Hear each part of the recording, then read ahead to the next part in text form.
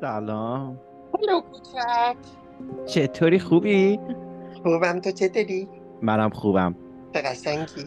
ریکورد روشنه. میتونم.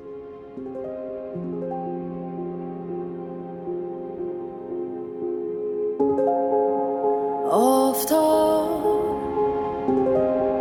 پای باختر نرسید، تیره شب عاقبت سر نرسید، تنها بود ساتن دستاره، پروا بود دلهره پیداره. والا یه چیزی بگم، یه ذره قور دارم. بزن. حال داری؟ آره بابا بزن. میدونم بهت گفتم که مثلا برنامه رو ضبط کنیم راجع به مثلا اینکه تو الان ونکووری فضای LGBT چجوریه، ملبورن فضای LGBT که من هستم چجوریه. و آره. اصلا از روزی که حرف زدیم 2-3 روزه یه چیزی خیلی رو مخمه شایا. بگو. ببین، من سر کار به همکارام خب. نگفتم که ترنسم. خب بعد احساس میکنم خیلی هم قشنگ تونستم اینو مخفی کنم.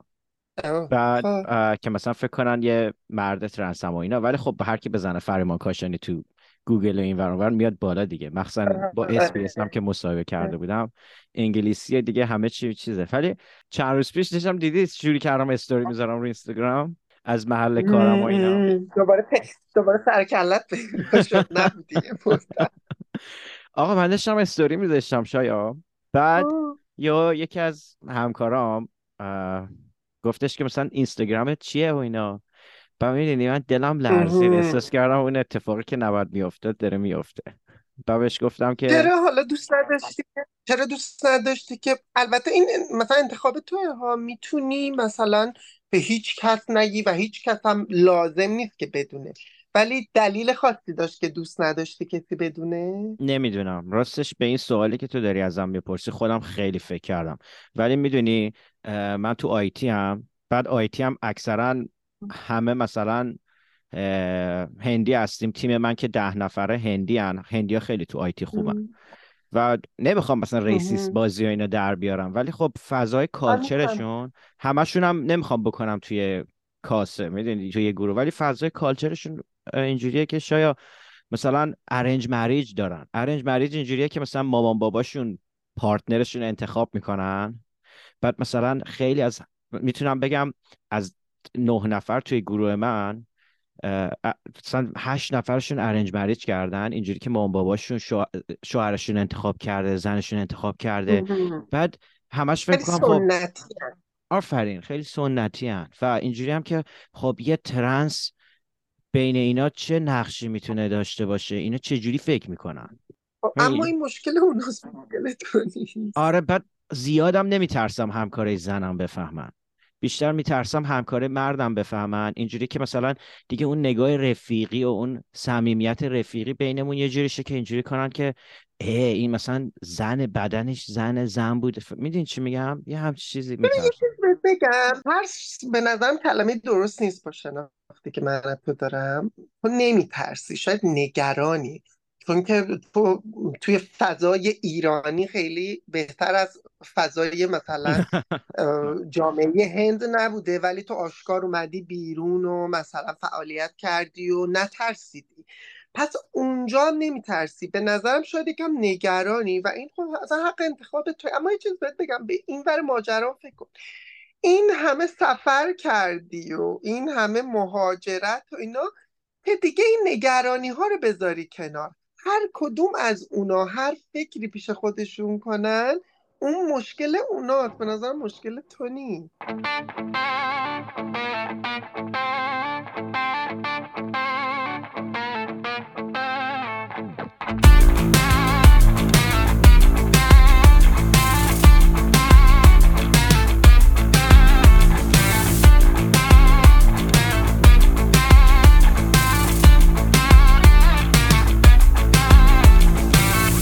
دستم شاکی جز آشوب نیاوردم براش، همه آسی من یاقی فقط بودم ازاش. هرچقدر سعی نتونستم برم آروم یواش، به جهنم حداقل پرچم من در فضا.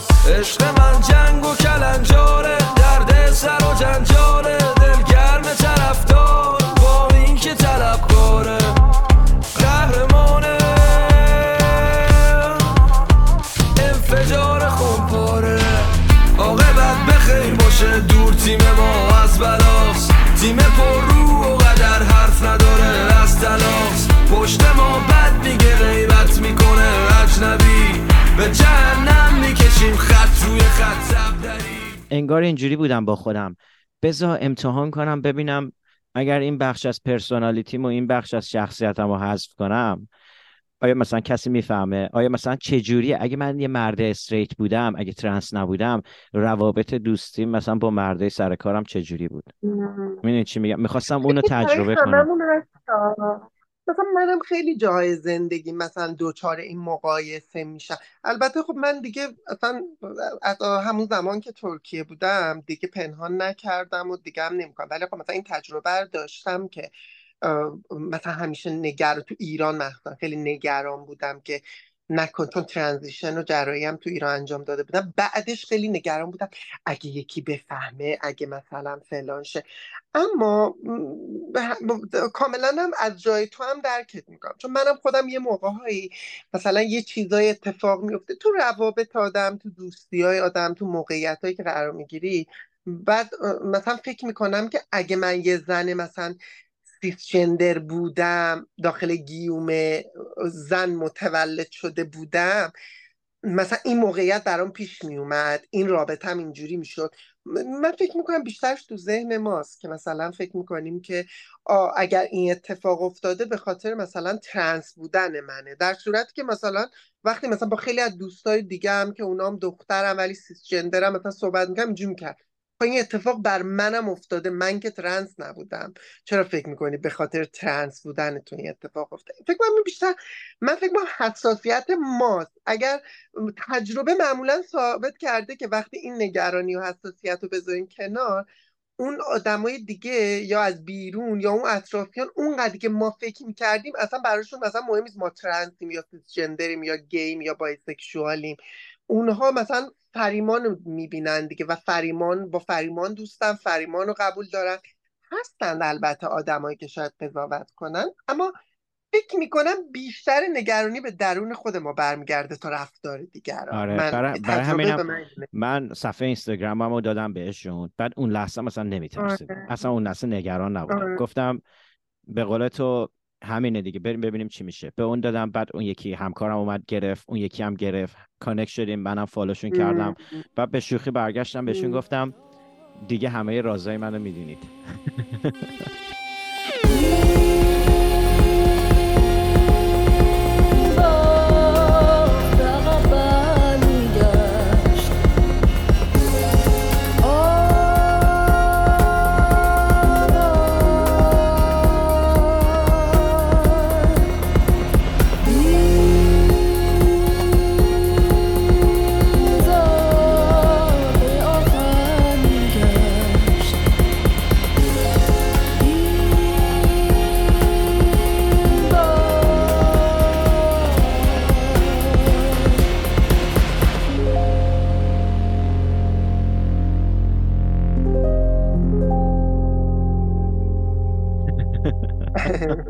ببین من یه دونه خاطره دارم اتفاقا تو ایران.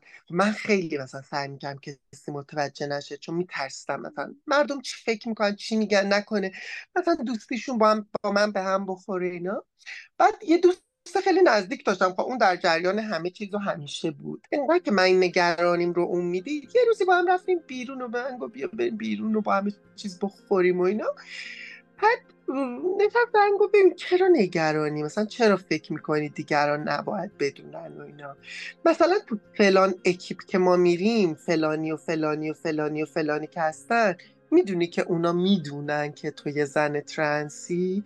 و من چشام درست شد. گفت تو اصلا متوجه شدی که اونا میدونن؟ اصلا رفتار اونا مگه با تو تغییری کرد وقتی که فهمیدن؟ نه. پس نگرانی توئه، چون برای اونا اصلا هیچ فرقی نمیکنه، چون اونا خیلی وقت میدونن، تو فکر میکنی اونا نمیدونن، اونا میدونستن و اصلا براشون مهم نبود و هنوزم تو رو دوست دارم و هنوزم رابطه خوبی با تو دارم، همه جا هم که هستن دلشون میخواد تو باشی.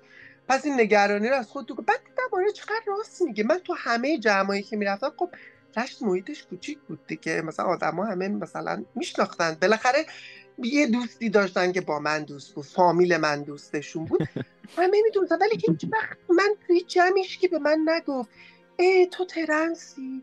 احساس میکنم اگر من فکر میکنم الان این حرف رو میزنم، اون موقع اینطور فکر نمیکنم، آدمی بود که از رو این منو قضاوت میگه همون بهتر که اصلا دوستم نمید. چه به درد دوستی من میخورد.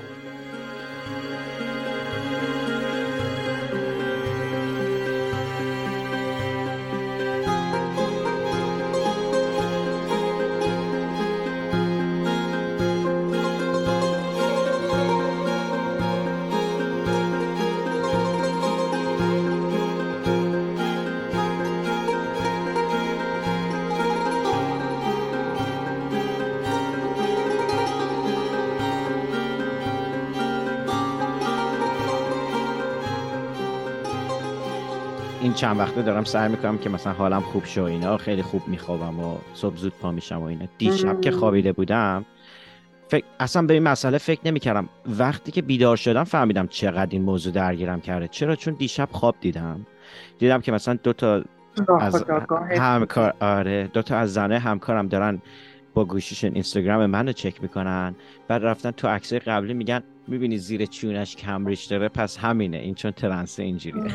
منم مثلا تو خوابم، من هنوز با اینکه دیگه مثلا خودآگاه زندگیم اصلا درگیرش نیستم، ولی ناخودآگاه منم هنوز هست. منم خب اصلا مهاجرت کردم، حالم یکم همسیک شدم، استرس و اینا دیگه. حالا یه بخشاشو شاید تو در جریان باشی. و تراپی که میگیرم، همیشه تراپیستم چیز میکنه به من، میپرسه خواب چی دیدی، چون میگه اون چیزایی که بهش آگاه نیستی و هنوز دغدغته و شاید داره اذیتت میکنه و اصلا خودت هم نمیفهمی، اونها تو خوابت نشون میده خودش رو. و منم یه موقعی اینجور خوابا رو میبینم که مثلا توی یه جمعیم رونده شدم، همه دارن پسم میزنن، من تنها افتادم، بغض کردم. خب اینا خیلیش برمیگرده به تجربیات واقعی که مثلا حالا زمانی که تو ایران زندگی میکردم، مدرسه میرفتم، دانشگاه میرفتم داشتم، ولی الان تو زندگی می نیست. ولی بازم انگاره توی ناخودآگاه من مونده و برای تو هم همینه. شاید مثلا دیروز اصلا نترسیدی ولی تو ناخودآگاهت اون ترسه بود و دیشب خواب شده. خیلی طبیعیه. بعد ببین شاید خب همه فکر میکنم مثلا از ایران میای بیرون دیگه هوموفوبیا و دگرباش ستیزی نیست، ولی مثلا من میخوام یه چیزی بهت بگم. ما وقتی که تولد یکی میشه سر کار، مثلا جمع میشیم، روزایی که میریم آفیس، یه نفر جیم میشه، یواشکی میره یه دونه کیک میخره مثلا از سوپرمارکت، بعد میاره و مثلا آخر کار یا مثلا زنگ نهار سورپرایزش میکنیم کیک. بعد یه بار تولد یکی از همکارا بود، من با یکی از همکارم رفتیم کیک بگیریم. کیکات تموم شده بودن، یه سرشون مونده بودن، ماه پراید بود. بعد یه کیکی مونده بود توی شلف، توی قفسه یه کیک مونده بود که رنگین کمانی بود. بعد من برگشتم به همکارم گفتم که بیا اینو بگیریم.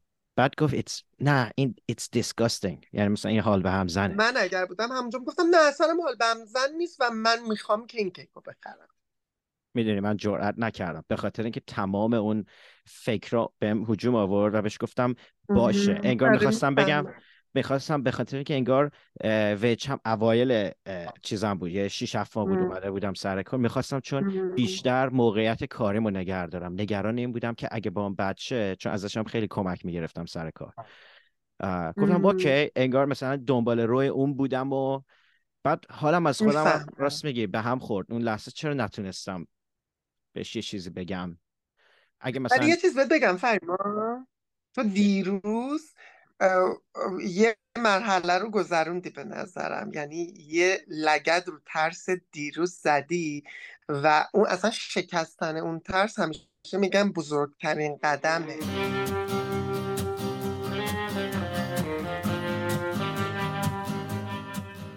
به آخر یه کوییرپلیر دیگه رسیدیم. مرسی که با ما بودید، مرسی از شایعه عزیز.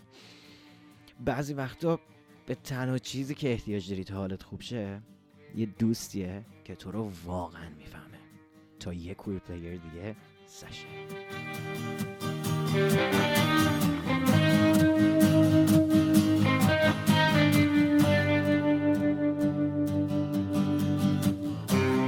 آخرین بار که تو رو دیدم زیباتر از هر وقتی، بیرحم‌تر از هر وقتی، آسی بودی و سرکش، درست مثل یه اسب وحشی، تو واسه همیشه میرفتی. منم لال عین مجسمه سنگی، حالا وایسادی رو برون بدون بوسه، بدون حرف، نرو این بار بیهوده بی تو گذشت اونم روز و ماه و سال.